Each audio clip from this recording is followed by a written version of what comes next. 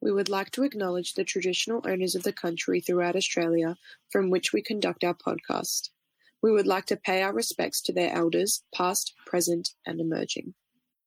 Cause I don't wanna be the one you fall back on when all else goes wrong. I'm a piggo when you call on the phone till the night's gone. Just don't call it love, don't call it love.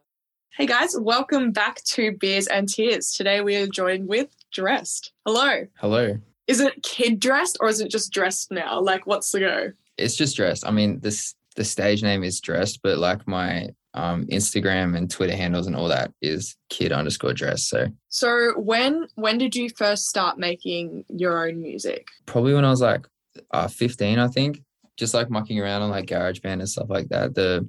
I've still got the music, but it will never see the light of day. It's terrible. Just a few like SoundCloud joints and stuff like that. And then it just slowly developed into what it is now.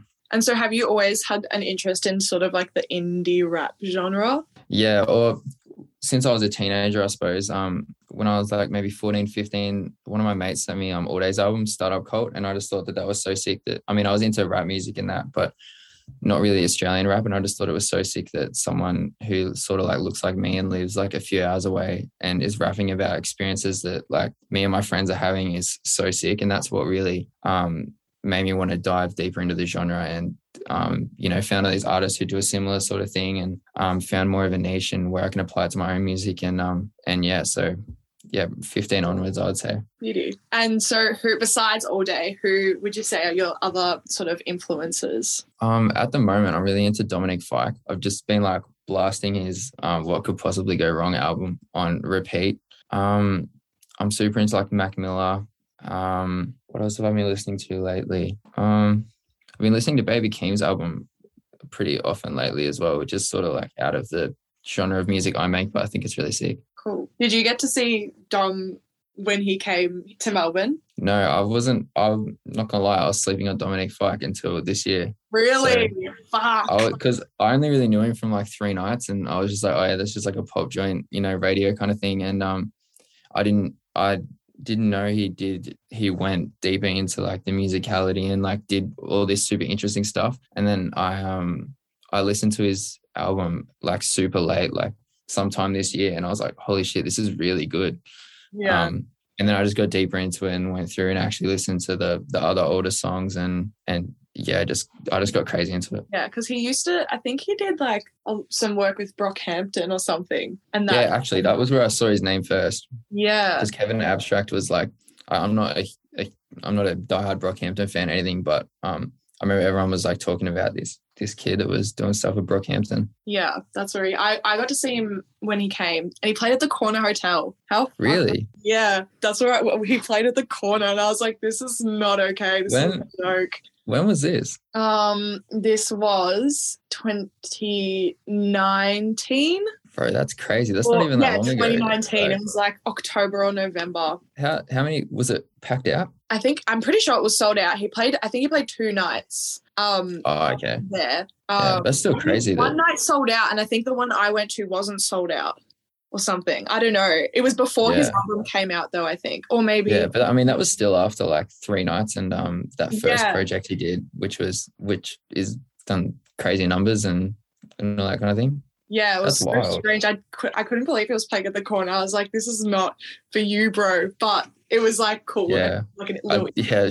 Surely next time he comes, he won't be doing the Corner. But I kind of would love it if he still did like a small show. I would definitely go if he was at the Corner. Yeah. So what's your process like now? Do the words come first, or does the music come first? Like, what's the go? The music comes first now. I've just like this year got back into, like I learned guitar when I was a little kid, and I've just got back into playing it and trying to work out how songwriting applies to that.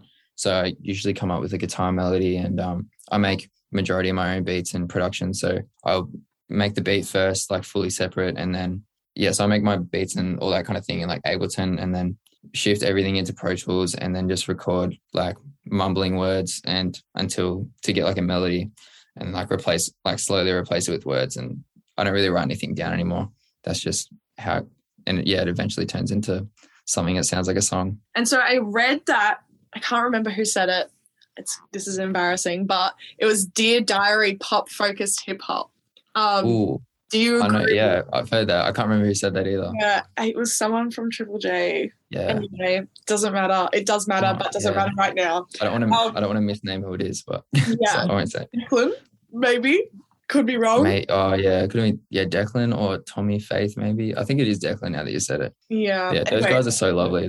They're angels, those people. Yeah, they really are. Their reviews are top notch. Love them. Mm. Anyway, do you agree with the phrase, and do you feel like it represents your music? When I read it, I was like, that's a really good way to put it, because my stuff is super, like, I try and be super authentic and like vulnerable with a lot of the stuff I put out. So I think that's where like the Dear Diary pop focused hip hop, because it's very, I think it was a while ago that comment was made, but the music I make now is a lot more pop oriented, but but I'm a bit of a hip hop head. So that's where the influence comes and meets somewhere sort of in the middle. And so what would you say, this is kind of a very open-ended question, but is like the aim when you're making music, or with you making your music and what you put out there, what would you say kind of like is the message or the aim that you want to get across, I guess? So when I'm making music, I just want to sort of get a feeling and have that translate through the music. Yeah, I think that's just that's the goal, like be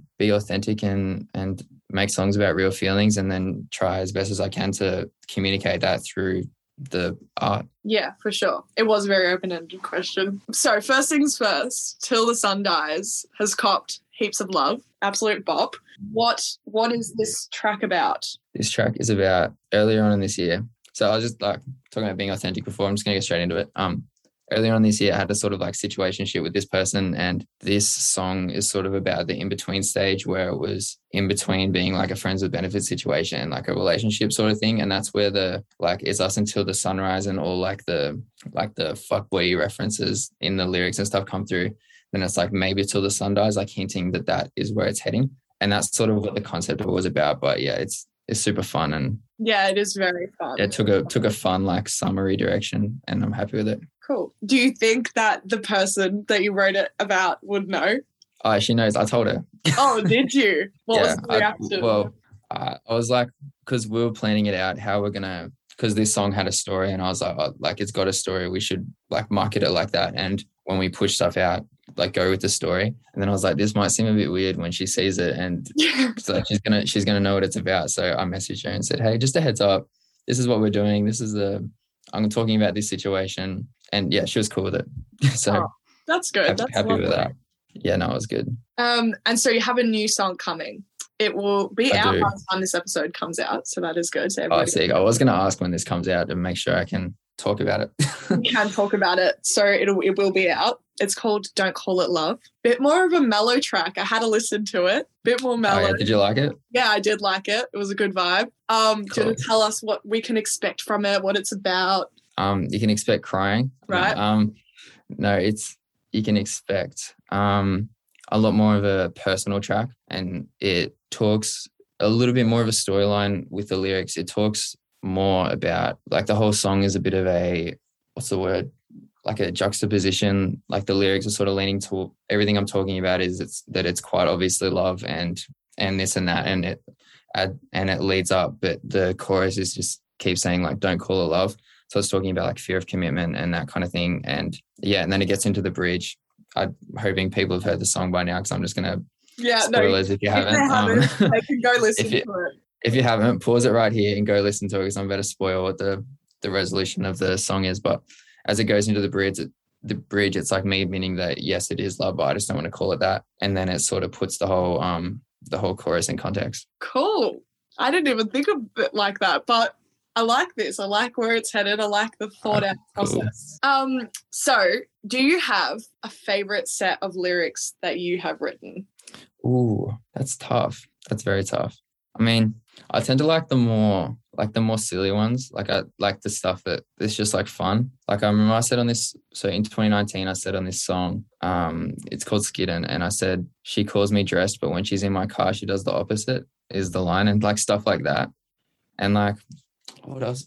Just like fun lines like that. Trying to touch the youth, but no R. Kelly. Like that's on a song called Drought, if you haven't heard that one. Yeah, I lean towards those, like off the top of my head, but yeah, at the same time, I like when lyrics are like situations like romanticized Yeah, and you get a real like nostalgic vibe. for But sure. I can't think of any specifics there. No, you answered that question perfectly because, like, I don't know, when I listen to like rap music in particular, like the little one-liners that are like real slick and just like witty, they just get me every time. I'm like, how the fuck did you come up with that? Like, that's so good. Yeah, so it's fun. Yeah. Do you have any from someone else that, like, not one of your songs, but another artist's songs that you Ooh. like? Yeah, I don't know if I can think of any specifically. I listen to a lot of Lil Wayne, and like he's very like his whole lyric style is what we were just talking about, like the fun like ones that make you think kind of thing. But I don't know if I can think of any specifically. Yeah, I know what you mean. I feel like I can't remember what it is. I heard it's in like some Lil Nas song, one of the new Lil Nas songs, but I I think haven't it's listened to his one album with yet. Jack I hear it's really Harlow. good. Yeah, it is Oh good. yeah. But I Jack know that Harlow one. Yeah. is real. I love Jack Harlow. I'm a big Jack Harlow fan. Like when he says the big line in the song, like send it back to her boyfriend with my handprint on her ass cheek, and then the like production is just. It's so good. He literally just keeps getting better. I've just become a recent Jack Harlow fan as of. Yeah, I wasn't really on it when like What's Poppin' first came out, but like since then I listened to his album, and the remix was his part on the remix of that song is really good, and yeah, he's had a lot of features that have just been really sick. Yeah, I haven't listened to his album, but I've heard like heaps of his features. And like same, I wasn't into What's Poppin'. It just wasn't. It was not on Yeah, I don't know that those. for ages. Yeah, I still it's still not my favorite by him, No, but not at all. it's catchy and everyone knows it. I didn't even know that was like his song. Like I don't associate him with that song, if you know what I mean. Yeah, Like I know. Yeah, I know what you mean. TikTok song, you know. Yeah, he's got a few TikTok songs. That Industry Baby one with Lil Nas that we were just talking about is definitely a TikTok song right now too. Yeah, it is. I'm like hit and miss with the TikTok songs. Sometimes I don't know. Oh, I didn't realize that was that song. You know what I mean? Sometimes they come out of nowhere as well. Like right now, Jay-Z's song, "The Story of OJ," where they do that. Yeah, you know the bit I'm talking about. Yeah. Like that song came out years ago, and that song is actually a really deep song, and it's got a really good message. And if you haven't listened to the whole thing, I recommend you listen to it. But it's really weird that turned into a TikTok song. Yeah, I wonder how it happens. I really don't get it. Like, how does it? I wish I knew. How do I set up my songs for that? Yeah, exactly. You need to like find a little, I don't even know, little nook in the market. Yeah, anyway, for sure. What are your plans for, like, I guess you and your music kind of going on? Have you been making heaps during lockdown? Yeah, I make recently or since like the last few weeks. So for context, because it's going to come out in a while's time, like at the end of September right now, I make like 1 or 2 new demos a day. So there's heaps of ideas coming out, and I'm finishing off my EP at this point, just mixing and doing the last few production sessions, and a couple of writing sessions as well with other people working on it just to finish that off. And yeah, after that, it's just get the EP out before the end of the year. I won't drop a date, but we have a date in mind. And yeah, into next year, it's just going to be singles and trying to do it bigger with every song. Yeah, for sure. Cool. And hopefully getting some shows in there at some point. Fingers crossed. We do have a show planned, but yeah, we'll see how that goes. We got the date the other day, but we'll see how that goes. Hopefully, fingers crossed that it all kind of starts unraveling. Yeah. So have you like had the chance to play any shows this year at all? I did one in-person show. So I did a little set at Laundry Bar at the start of the year just to it was just like to get back into it, because the plan was like I just moved back to Melbourne the start of this year, do a couple of little shows and then start doing bigger shows towards the end of the year. But then coronavirus decided to come back, and we didn't do that. But yeah, I did a live one, online one the other day for Cybernetic, which was cool as well. Yeah, I did see that. I see. Yeah, that was a fun little experience. Yeah, what's your thoughts on the live stream? Is it a bit is it more or less stressful than doing an actual live show? You can't. It's sort of hard because I don't know if you saw it my bit, but I try and go like super energetic with my sets and like jump around and bounce and throw my voice and stuff like that. And it's a bit harder when there's not people in front of you to like bounce your energy off of. But yeah, so I definitely prefer it in person. But yeah, it's just another experience. Like it's still fun doing like live performances are always sick. So however we can do them is cool. Do you have a dream person that you would want to collaborate with on a track? That's a lot. That's a bit to think about. I've got really, the big open-ended questions hitting you today. Yeah, I really want to have do something with All Day hopefully in the next year or so. And if because we're just talking about dreams here, I'd really love to work with like the Kid Laroi and like Drake as well. I think would be sick. Just yeah. Drake a lot for just like the experience. I'd love to like see how he works and what the process is. And I'm a huge like genuine fan of the Kid Laroi. So cool. Have you heard the Drake album? I did. Yeah, it was cool. It was everything that I expected from a Drake album. Like it had all the big songs. And if it wasn't Drake, I think if it was any other artist, I think that it would be praised a lot more.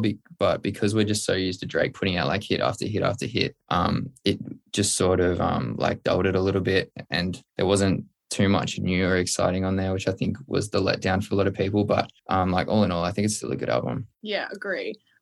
I'm not like a massive Drake fan, but I did pick up, he is the king of sampling good songs. Like there are so many good samples on there. And I was like, where the fuck? Like, did you even? I would hate to know like certain songs that he samples that get like, I would hate to know how much money they have to put forward for them to clear certain samples to, silly. We got like, what's his name? Masego? I don't know if that's how you say it. The guy that sings like that Tadao song, the Tana, no, the trumpet dude. Anyway, he's so sick. And like he sampled one of his songs, and I was like, "Fuck, he's gonna get huge." Yeah, I'd love to know like what their process is. Like, do these producers just sit there flicking through songs looking to sample, or do they just hear something and write it down? Or yeah, and like the Snow Allegra song that he sampled like ages ago was really cool. I don't know. I always find songs from Drake songs, like from his samples. Yeah. Anywho. That's it.